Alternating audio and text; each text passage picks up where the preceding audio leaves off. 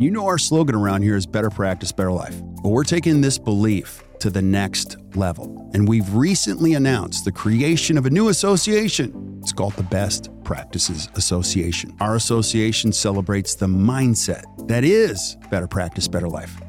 This mindset celebrates time, healthy living, personal growth, clinical excellence, and impacting the lives of your patients and your team through intentional leadership.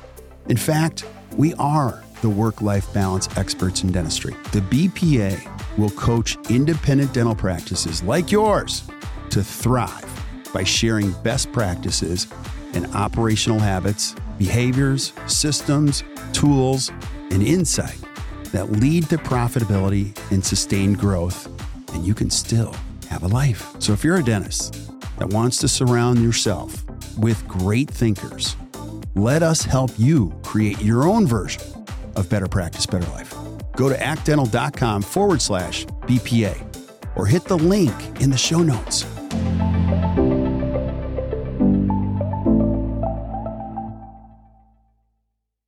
Yo. Hey guys, welcome back to another amazing edition of the Best Practices Show podcast. You ever thought to yourself, where is dental education going? It's evolved so much, but where is it headed? Well, I have two of the best thinkers in the world on that, Dr. John Kois and Dr. Christian Coachman. And we talk about the past, the present, and the future of dental education. You have to listen to this. I hope you enjoy it, and we'll see you soon.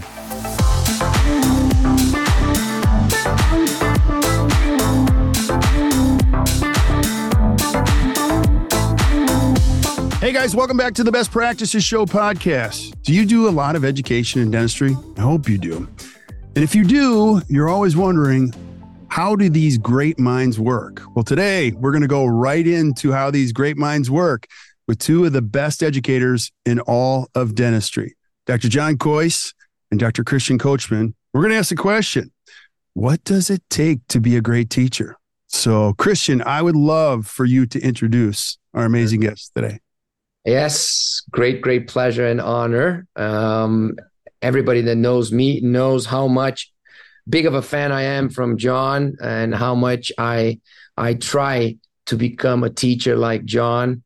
And he is the mentor of the mentors, somebody that devoted his life to education in our profession and still today does it with so much passion and intensity. People think that I've been teaching for too long. Imagine, John, I don't know how many more decades, but I hope that you, John, will stay forever teaching. That's like a dream because we need you so much. And you teach on some of the topics that I love the most. You teach us how to think the process, not ready solutions, but how to do risk assessment, how to do diagnostics, how to do treatment planning, what I believe are the most challenging areas of dentistry. And one of the reasons why I love so much these topics, first, because my dad is so passionate about these things, but because I learned from U.S. educators like John the importance of these topics. So for me, it's a great honor to be here. And I've been, of course, interacting with John for the last decade here and there. But this is a unique opportunity because I'm here just asking questions, and I can ask questions that I never had the chance to ask before. So, John, thank you for giving us your precious time here and allowing us to interview you. I'm sure it's going to be amazing. And if you can just say hello to our listeners so we can start. Well, greetings, everybody. Christian, I can't thank you enough for such a beautiful and gracious introduction, especially knowing you as I do. That's all from the heart. I was really looking forward to this opportunity because whenever we're together in any capacity, something happens. And so I learn from you as well. And, when I learn from people like yourself, it helps me grow in ways I never imagined I could grow. So I always look for these opportunities. Thank you. This already shows us one of your maybe if you may allow me to guess, one of your main skills here is this beautiful beginner's mind. You know almost everything in dentistry. And every time I meet you, you're always behaving as if you didn't know more than anybody else, and always open, curious about how to learn more. Is that correct? Yeah, I think it's interesting. I feel that it's important to maintain a childlike curiosity to continue to grow. I always want to be better tomorrow than I was today. And so I used to talk to my graduate students when they finished their program, and they really did some amazing cases. My comment would be, I hope you just finished your worst work. And look at me like I'm crazy. But the idea is, if you don't think you could get better, I don't think you can maintain a passion. I don't think you would continue to strive for excellence and moving the needle as far as you can. And the way I think about it, it's not a competitive excellence with other people. It's an internal excellence, just to be better than yourself. And, the famous idea, you can't do better unless you know better. That would be the idea. Kirk. Yes. Would you tell us a little bit of the background, John? So give us the origin of how this all came to fruition for you. How did you know you wanted to be an educator? How did this happen for you? Yeah, I don't necessarily have a classic tipping point that this all occurred, but I can tell you when I was in college, I was thinking about 3 different career options.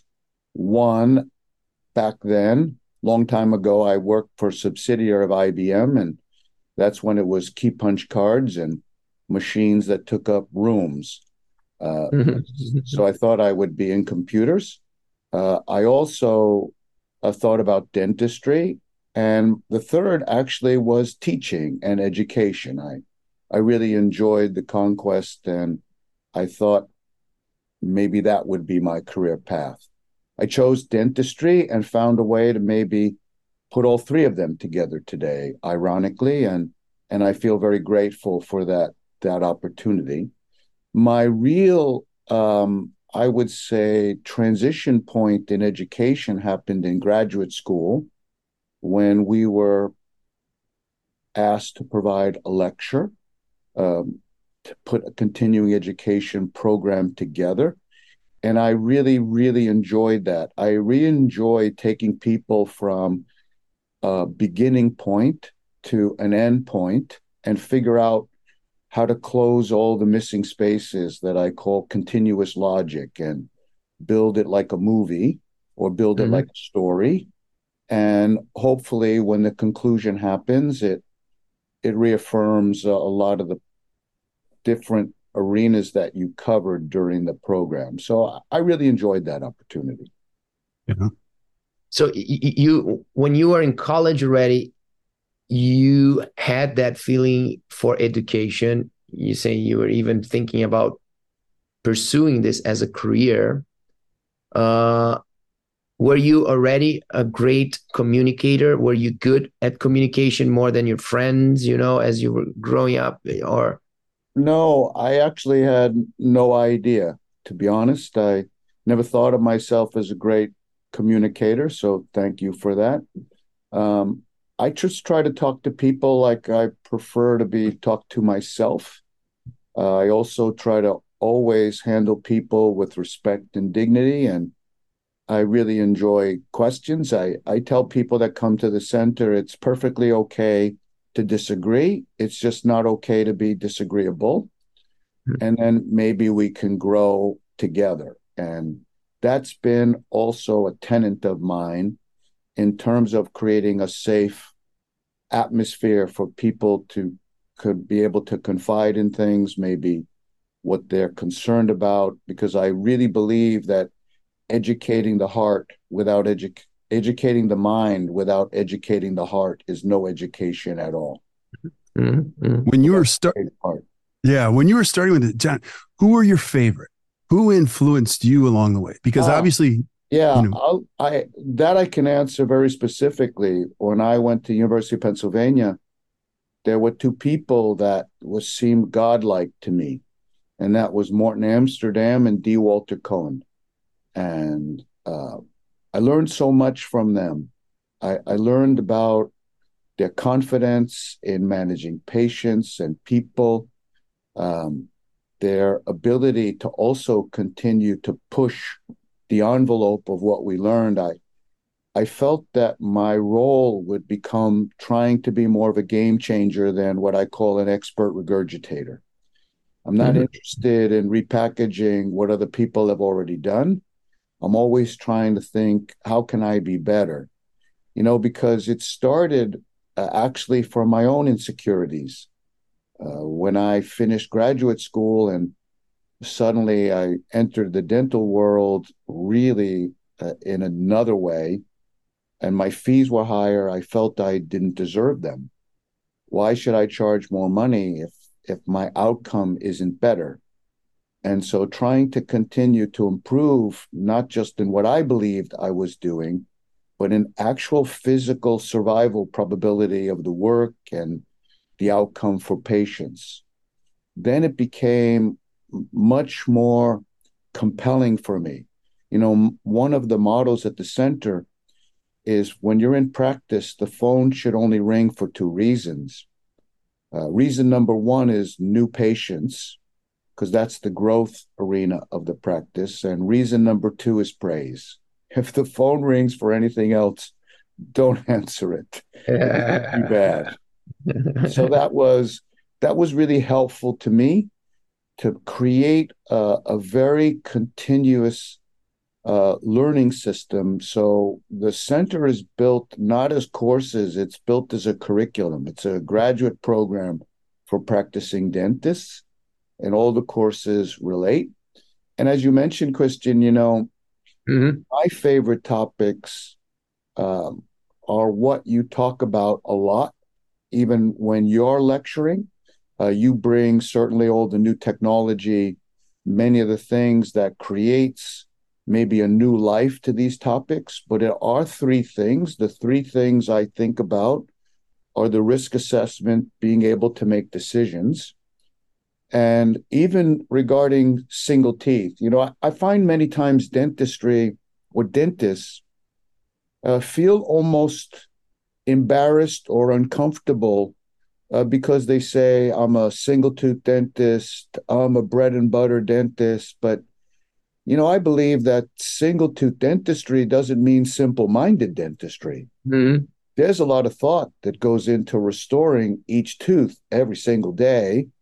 And I want to make sure we capitalize on that. So decisions are Mhm. key for me, and that's that risk assessment model. Mhm. Second is figuring out where teeth go in the face. And the third is how to make the teeth fit together and function properly. And if you could do those three things, you're sustainable. Mhm. Products come and go, systems somewhat continue to evolve, but those are the three key things that would keep us sustainable. Mhm. Mhm.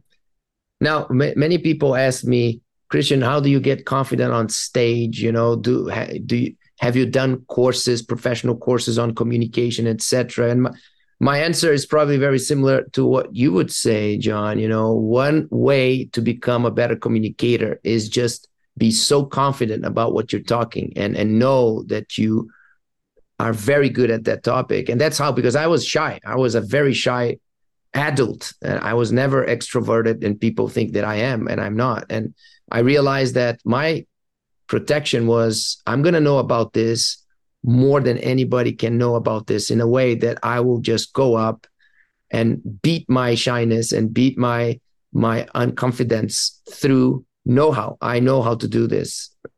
And it looks like that's more or less how you build your communication Yeah, career, right? I never quite thought about it that way. I've always admired your ability as a communicator, and it's certainly that confidence level goes through, or shows through. But it's interesting.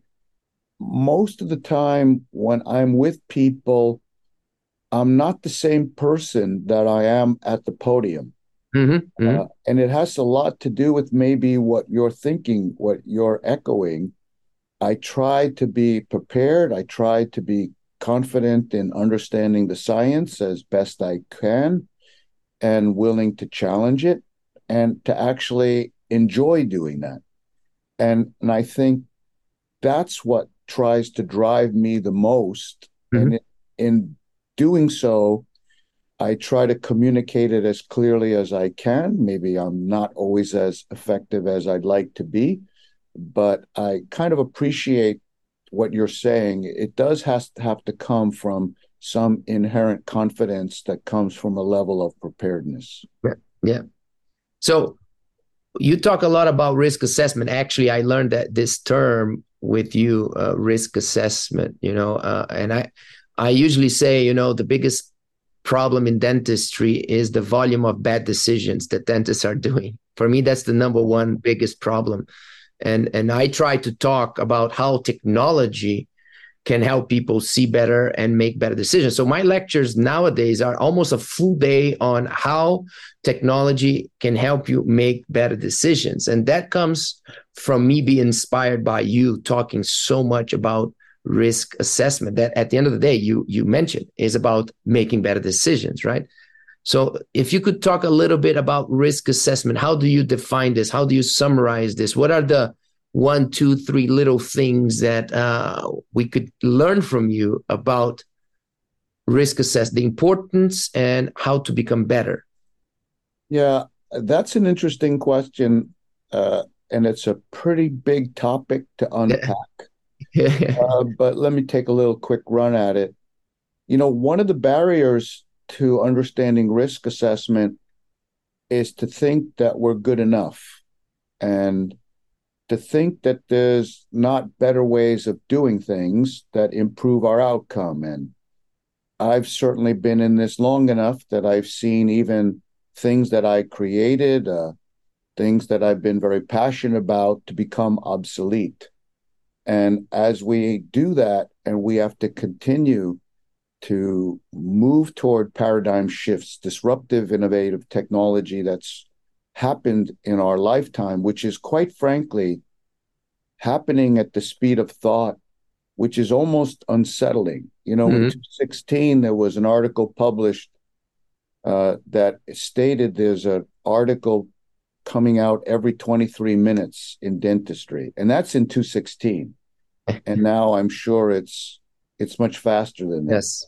Yeah. So when I first started, I learned from people that had been doing things for 30 years. Now it's hard to learn from people that are doing something for even 30 minutes because everybody's doing something what they believe is the cutting edge, but does it stand the test of time? And I really became very enamored with embracing the data. And I would say the whole idea in risk assessment is understanding what science is really saying, because it's very easy to make mistakes, even when we think the science is reasonably good. And so I've tried to stay as true to the science as possible and use it as my crutch to help me make better decisions rather than my opinions. Because for me, rooted in science is always the best way to go.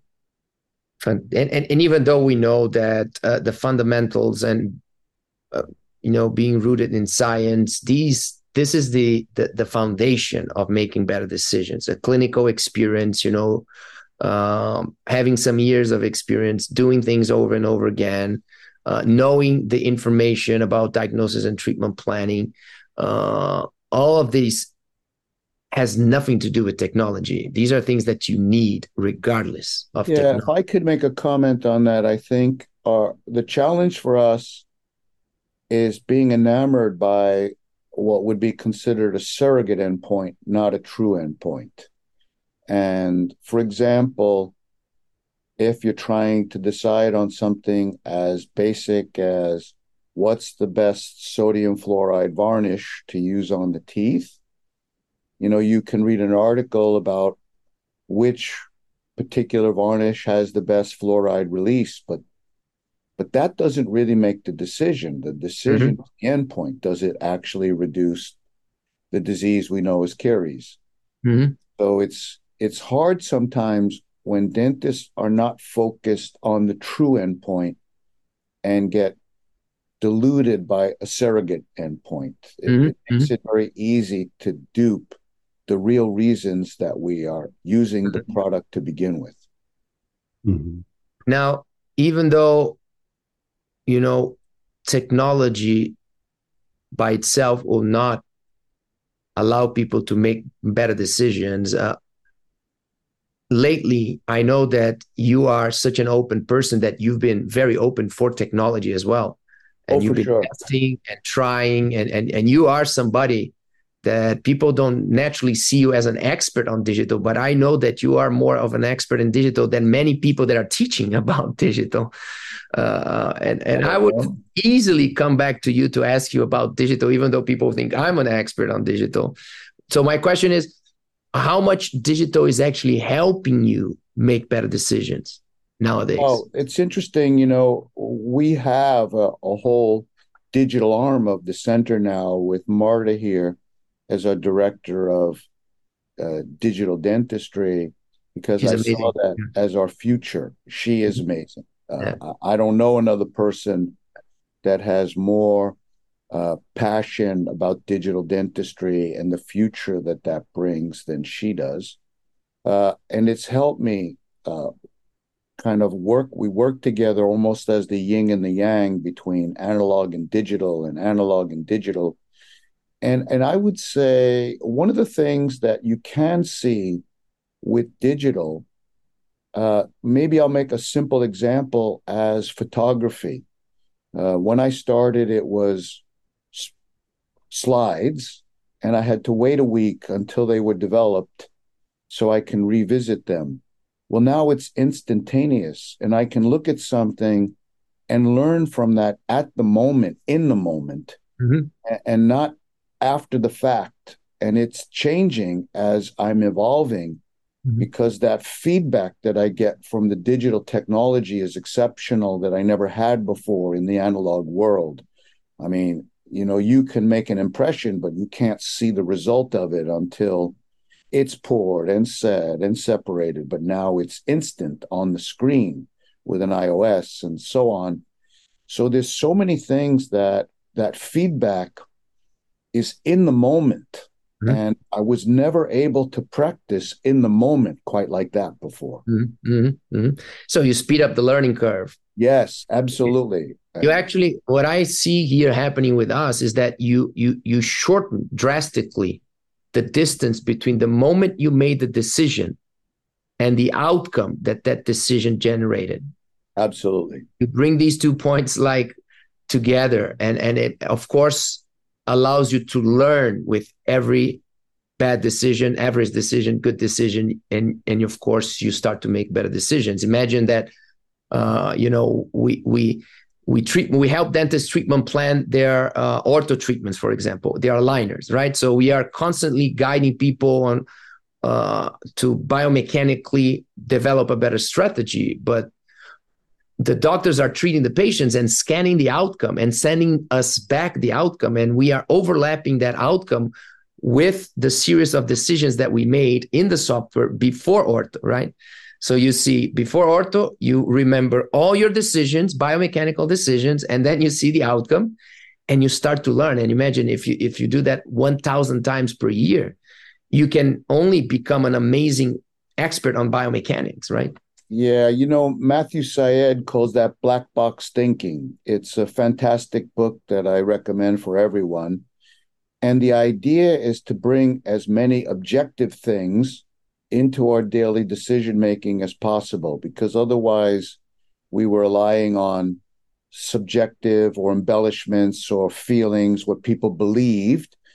And that's why we've moved from eminence-based learning to evidence-based learning. It's very important that we stay on that track. And I've learned so much with objective data that it's really changed how I make everyday decisions. And I think this is the whole piece now with AI, because AI is not only allowing us to do this, but it's allowing us to now recapture that information in a way that's now usable, whether it's a Yeah. chat bot or Yeah. whatever.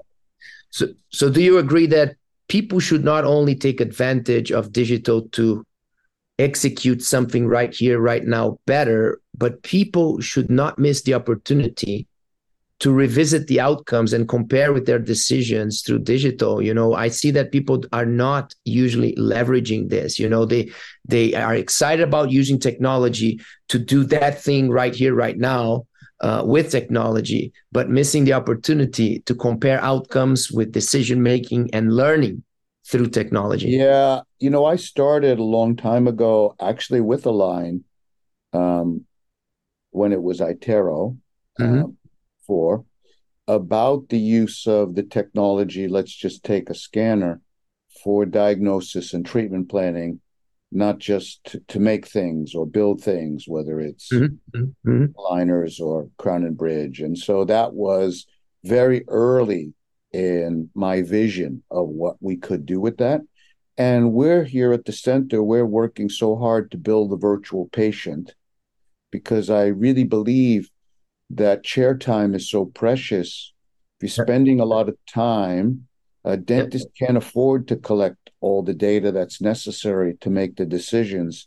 If we don't take advantage of the technology, we'll get buried. What got us here is not going to get us there. So we're Yeah. going to get buried.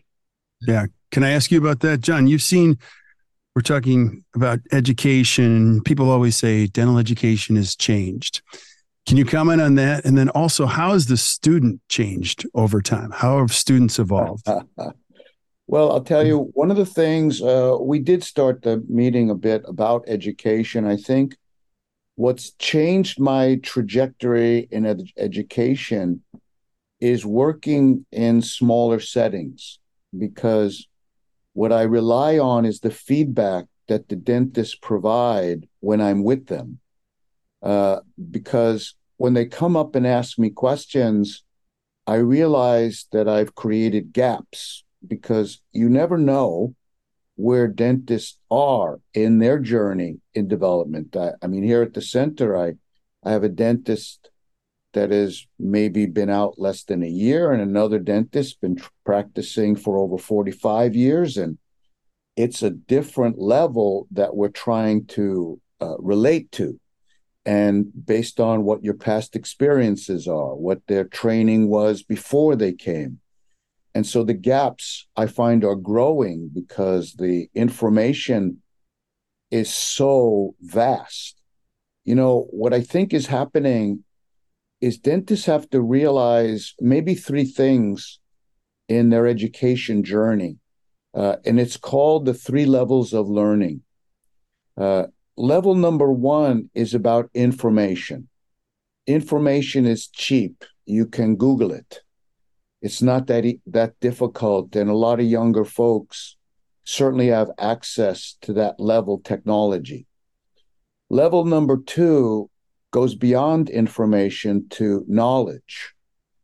And well, first of all, information is free, right? You could Google it. Knowledge is cheap, right? But knowledge depends on accumulating a lot of the different types of information streams that you're getting. But the real key is getting to the 3rd level of understanding, which is wisdom, because wisdom is priceless. And you can't get wisdom unless you understand how to manage all the things that are coming into your brain on an everyday basis. And it's unbelievable to start to put the pieces together. And I enjoy looking at teaching, like helping people put together a puzzle. The difference is it's no longer a jigsaw puzzle, it's a Rubik's Cube, because it's all 3-dimensional thinking and very challenging. That's the key for me. Absolutely. Go ahead, Christian. And how do you see the younger generation of dentists coming to you? We see many older dentists complaining that the young dentists are not as excited or are not as committed or are want everything easy in their hands. I'm not saying I agree with that, but I see many older than usually complaining on the process of trying to find young associates, right? How Yeah, do you see? I guess I've heard that also. I've not experienced quite that Either. trend. Maybe I'm very fortunate in what comes to the center. I would say it this way. I find the younger dentists are incredibly motivated, incredibly passionate, because what really creates opportunities for the dentists that come here, it's about pride and being proud of what you've done. And I find no difference in younger dentists wanting that than even seasoned professionals. That's number one. Now, I would say, like all of us, like whether it's my grandchildren, even my sons, I mean, every generation has a different access to technology. And what I would say that is common is in the younger dentists, things are happening faster for them. It's very easy for them to be bored. They're constantly stimulated.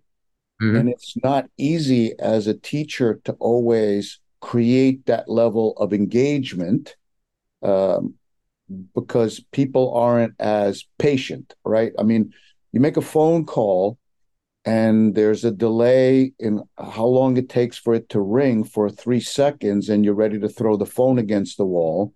I have to tell people, listen, that's going to space and back. You could wait a few extra seconds. So maybe we can kind of rethink that. But my point is, I do find them incredibly passionate and Mm-hmm. incredibly frustrating that they realize, even after dental school, how much more there really is to learn, to Mm-hmm. create mastery. Because you started talking about confidence on the podium. The goal is to create the confidence at the chair. Mm-hmm. And that's when the folks come as a student, they're really a clinician and they want to feel confident in talking to patients and talking about the things that they do and why they do them at a level that's much more compelling Mm-hmm. for patients to understand. And I think that's what I can hopefully provide as an educator. And how many people coming to you also want to become educators? How many people ask you for help in that environment as well? I would say uh, I'm not sure if I created that or if they had that inside them. In other words, when I was in the Air Force, I spent 9 years in the Air Force, and I spent one of my duty stations, I was treating pilots. And I was always enamored because they all seemed the same mentality, you know, and you have to have a mentality like they had to be a fighter pilot. And I wondered, did the Air Force build that or instill that, or was there something inherent in the people that wanted to be a fighter pilot to begin with? I think it's a little of both. And so I think we have that fighter pilot mentality in all of us, and we just have to bring it out. And I think that's possible. Yeah. That's what I enjoy, that security that people get. Yeah, and I'll piggyback on that, Christian. I think that's a great question. And John, I could say this about you and Christian. I mean, it's less about teaching for me. When I watch the two of you, real leaders, the mark that they make is they create other leaders, whether it includes teaching or not. John, the people that come from the Koi Center, they're not a little passionate. They're extremely passionate about the world that they create. Same thing with DSD. So it's very powerful to watch the legacy both of you have put on this great profession. Yeah, I always believe you to be really confident, you also have to feel good about yourself. And we get beat down in this profession quite a bit by so many of the negative things that we can spend time talking about that I think isn't going to go anywhere. But the point is, I think to capitalize on the good things and let them override the other things so they're overshadowed is what I've chosen as my path. And how important is the tribe? That's the way Khoisan people call themselves. I'm part of a tribe. And Yes. that for me is beautiful because it shows that it's beyond dentistry. It shows that, I don't know, intentionally or non-intentionally, you created a movement. And creating a movement is an art. You can be extremely knowledgeable. You can be a great speaker. You can be a great CEO. You can run an amazing company, but that doesn't mean you have a movement behind you. Having a movement is something extremely special and more powerful than anything else. So, how did you see this happening around the Koi Center, around you? Well, it goes back to things on tribal leadership and what that is. And the problem is, many organizations, the actual philosophy of the organization goes back to I'm great and you're not. And it's people talking more about themselves than maybe what they could do to help other people. So the idea in the tribal relationship is how we can help each other to make our life better and to have a higher purpose. And I know it sounds kind of unusual, but I really actually believe that. And I feel that the reason we try to feel the tribe part is for people that have your back and people that could really help you to become better than yourself or better than you could and on your own.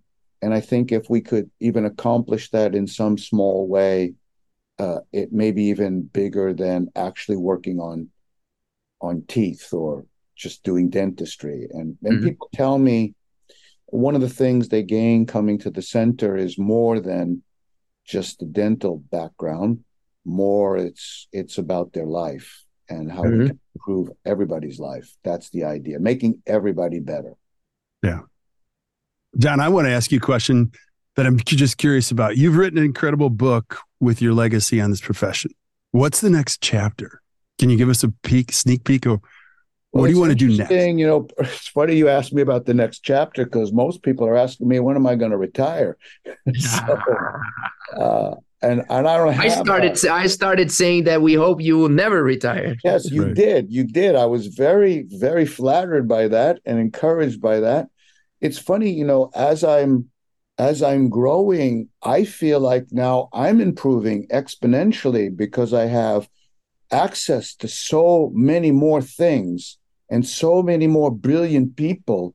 And as we chatted about, Christian, in the beginning, we get to a point where a person could say one small thing that just explodes in your brain to open up huge opportunities. So to answer the question, I'm excited to really move the needle again and change it with technology. And we have so many thoughts here at the center between introducing a chatbot for education and introducing so many things to help improve the uptake of this vast amount of content that we're all trying to absorb.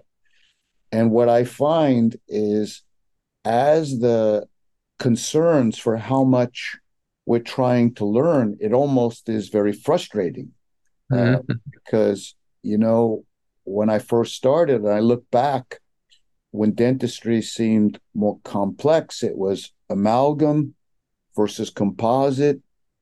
How do you put on a matrix band, gold crown or a metal ceramic crown? It's so different today. So it is much more complicated, but I find it exciting. You know, when I finished dental school, there were three things I learned: not risk assessment, teeth in the face, and how to make them fit together. It was more about you had to just keep the plaque off the teeth, put them in centric relation, and give people a night guard.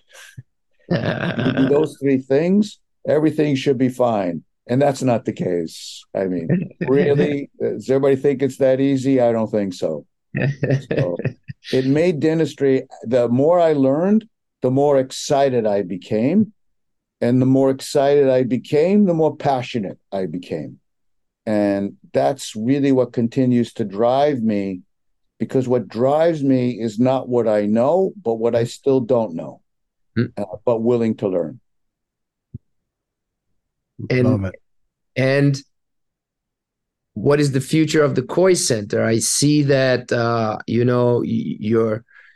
your kids are involved. Of course, I know Johnny. I worked with Johnny in different occasions, and Dean is also doing some work there with you. Now I see you maybe officializing other collaborators in the team. How do you see the evolution of the Koi Center? One of the major things for me that made Koi Center so amazing was always the fact that was always you. I knew that if I would go there, you were not thinking commercially how to expand. You were not, hiring people to give lectures and just show at the beginning and show at the end. You were there. If there was a 5-day course, John Coyce would be there 5 days teaching that course. But now I see you bringing amazing people like Marta, for example. How do you see this evolution? Do you see the center? That's always the challenge from the original legacy or the heritage of the center. But what I'm doing are bringing people that have expertise that I don't have. So I could assemble the parts a little bit differently and make the whole even greater. So the future now is how to continue to improve using even some of the minds of other people without hurting the legacy of what made the center what it is today. So I don't, I truly continue to believe that I have the common thread that maybe would be the glue for the center, but I tend to want to rely on other people that could bring new things to the center, new levels of expertise, new levels of content that we've never seen before. Mm-hmm. And that's what I'm so excited about, to grow the center to the next level. Mm-hmm. And what one more question, from all the modules that you give, the lectures that you give in your programs, you probably have some modules that have been around for many, many years, the occlusion one or something like that, the topics and lectures that you've been giving for, I don't know, maybe 20 years or more, very similar. How do you wake up in the morning and still have the passion to give this lecture? People ask me this question, and I've been doing the DSD course for 10 years. I ask you the question, how do you keep your passion on teaching some of the basics and fundamentals? It's funny. It's a question that I typically even get asked by the students.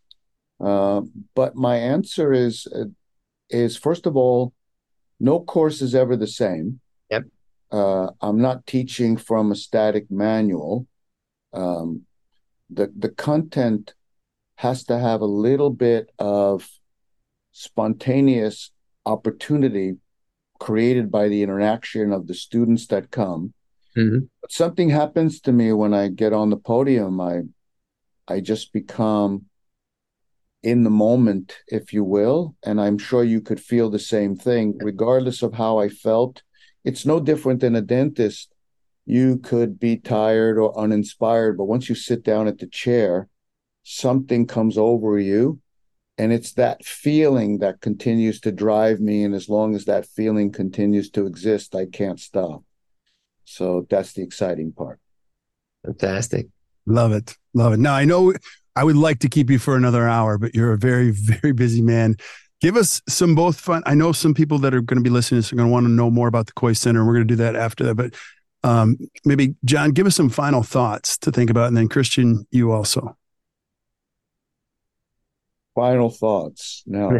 On education, the future of education, Well, I think the future of education, it's pretty amazing, the opportunities now we have with different media options and the ability to engage in so many ways.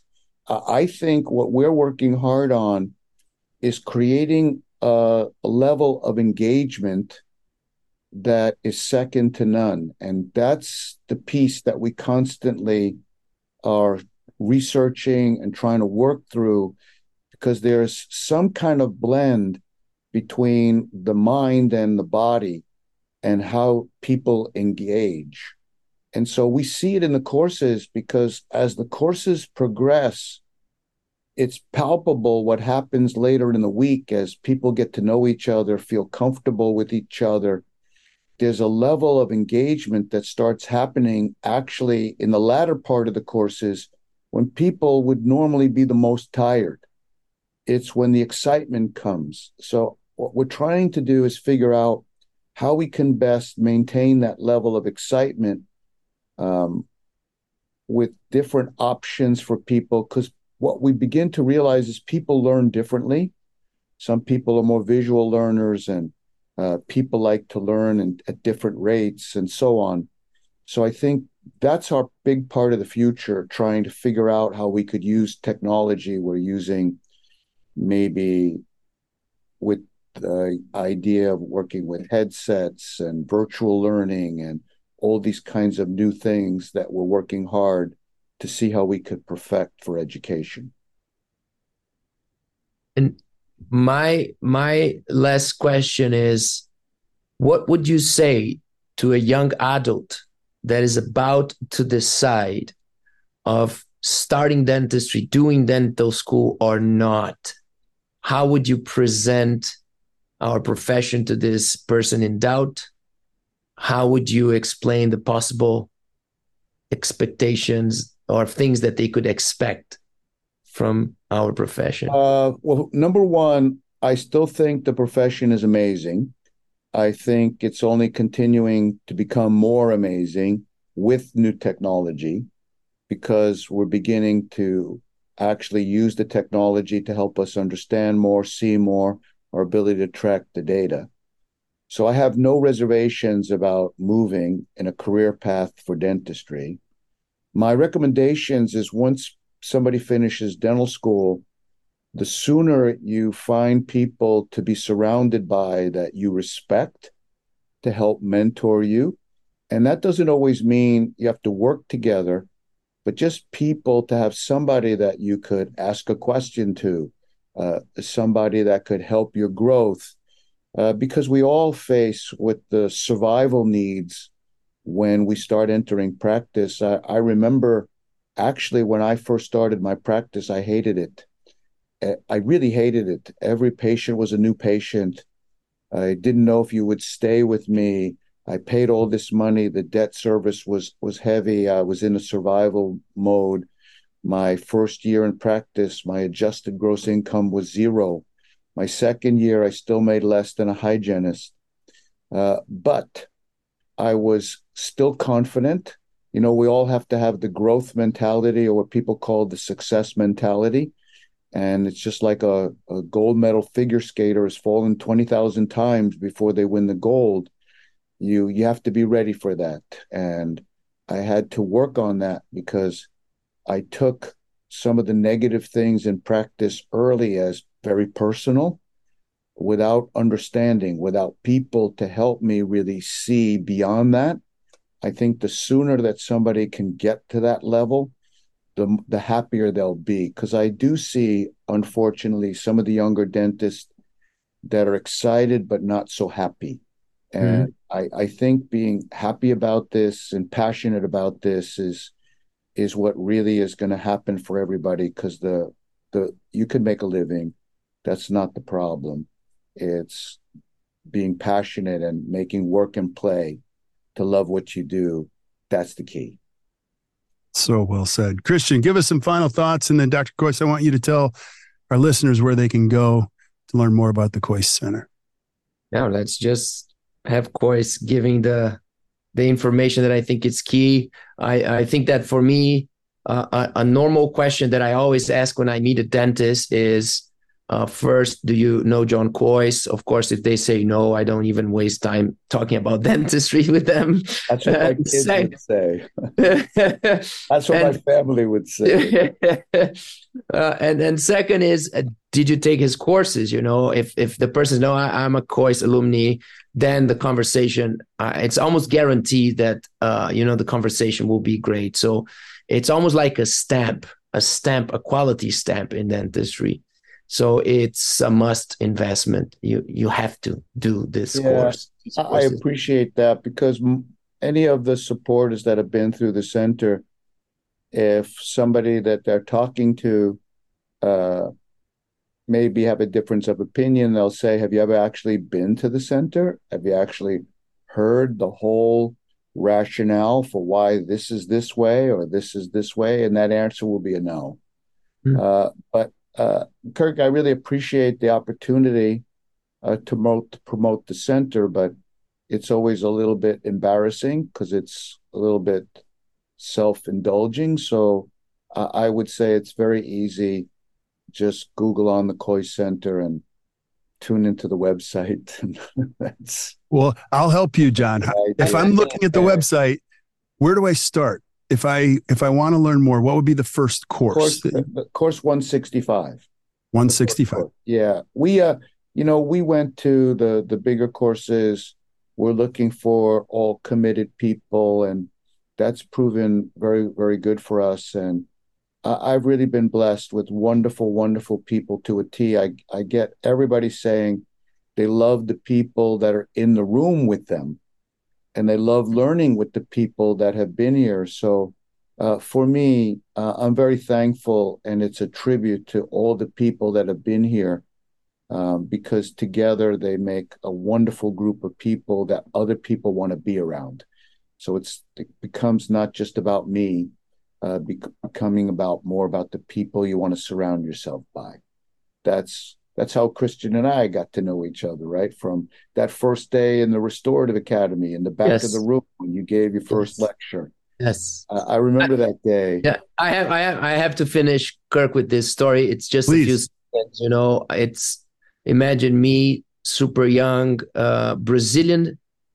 Even though I was a dentist, I was known as a technician. And I say this because as a technician, you always have a secondary position, unfortunately, related to dentists. So I'm a young Brazilian technician speaking for the first time in an important Congress, maybe the most difficult Congress event to speak, to lecture, the Restorative Academy in Chicago. I tell people, you better be ready, because you're going to see all the most important faces looking at you and saying, is it worth my time? Right. And I'm there, and they give you a very short time it's almost like a TED talk. I think it was like 15 minutes lecture, 20 minutes lecture, something like that. And I give my first important lecture in the most difficult Congress event academy in the world. And I finish, people clap, nothing special, everybody leaves, and you have that huge, as a young person, question mark in your brain, did I do a good job? Did I mess up? Maybe I did mess up. This is nonsense. Why did I do this? Blah, blah, blah. And as I come down the stage, nobody said hello. Nobody complimented me but one person. And this is this man. He comes to me, John Coyce comes to me, shakes my hand, and says with a very honest, true smile, you did a great job. Congratulations. I really enjoy it. Well, it was easy. Yeah, but it means the whole thing. I'm sure that other people enjoyed, and nobody came talk to me. Nobody needed to talk to me. They were so important. Everybody sitting there was so important. And John came to me without even knowing me, shook my hands, and said those words that I still remember today. Thank you. So powerful. So, gentlemen, John, I could keep you for another hour. And Christian, I know you have a ton of more questions, and maybe we'll have you back for a follow-up episode. But I can't thank you both enough for what you've done in the profession and being on here and sharing your wisdom today. So thank you. This was really fun. Yeah. So we see you another session. Yes. So stick around while we say goodbye to all the listeners. But hey, thank you guys for showing up for the Best Practices show. If you enjoyed today, which I know you did, do us a favor, hit the share button. And if you're not taking notes, this is how it works. Flip up to the notes in Stitcher, iTunes, Spotify, wherever you're consuming this podcast. And you're going to see links to the Coy Center and what John was mentioning. And you can click right on the link. It'll take you right to the website where you can check out Course 165. And I'm just going to tell you, take it. Don't think about it. Just do it. You'll be glad you did. And it'll change your life. It'll change your team's life. It'll change your patient's life. So until we see you guys next time, or you hear from us next time, keep watching or keep listening to the Best Practices show. You guys enjoy your day. So there you have it. Another great episode. Hope you guys enjoyed it. Hey, and thank you for showing up. I just want to thank you for being here and sharing the good word with your friends. And if you're really enjoying the podcast, could you do me a favor? Could you go to wherever you consume the podcast and just give us a 4 or 5 star review? Here's what that does. It allows us to find other great people like you. I love this profession so much. I'm going to spend the rest of my professional life finding great information so that you can consume it and your friends can consume it so that you can create a better practice and a better life. So keep spreading the word, and we will see you guys soon. Have a great day, everybody.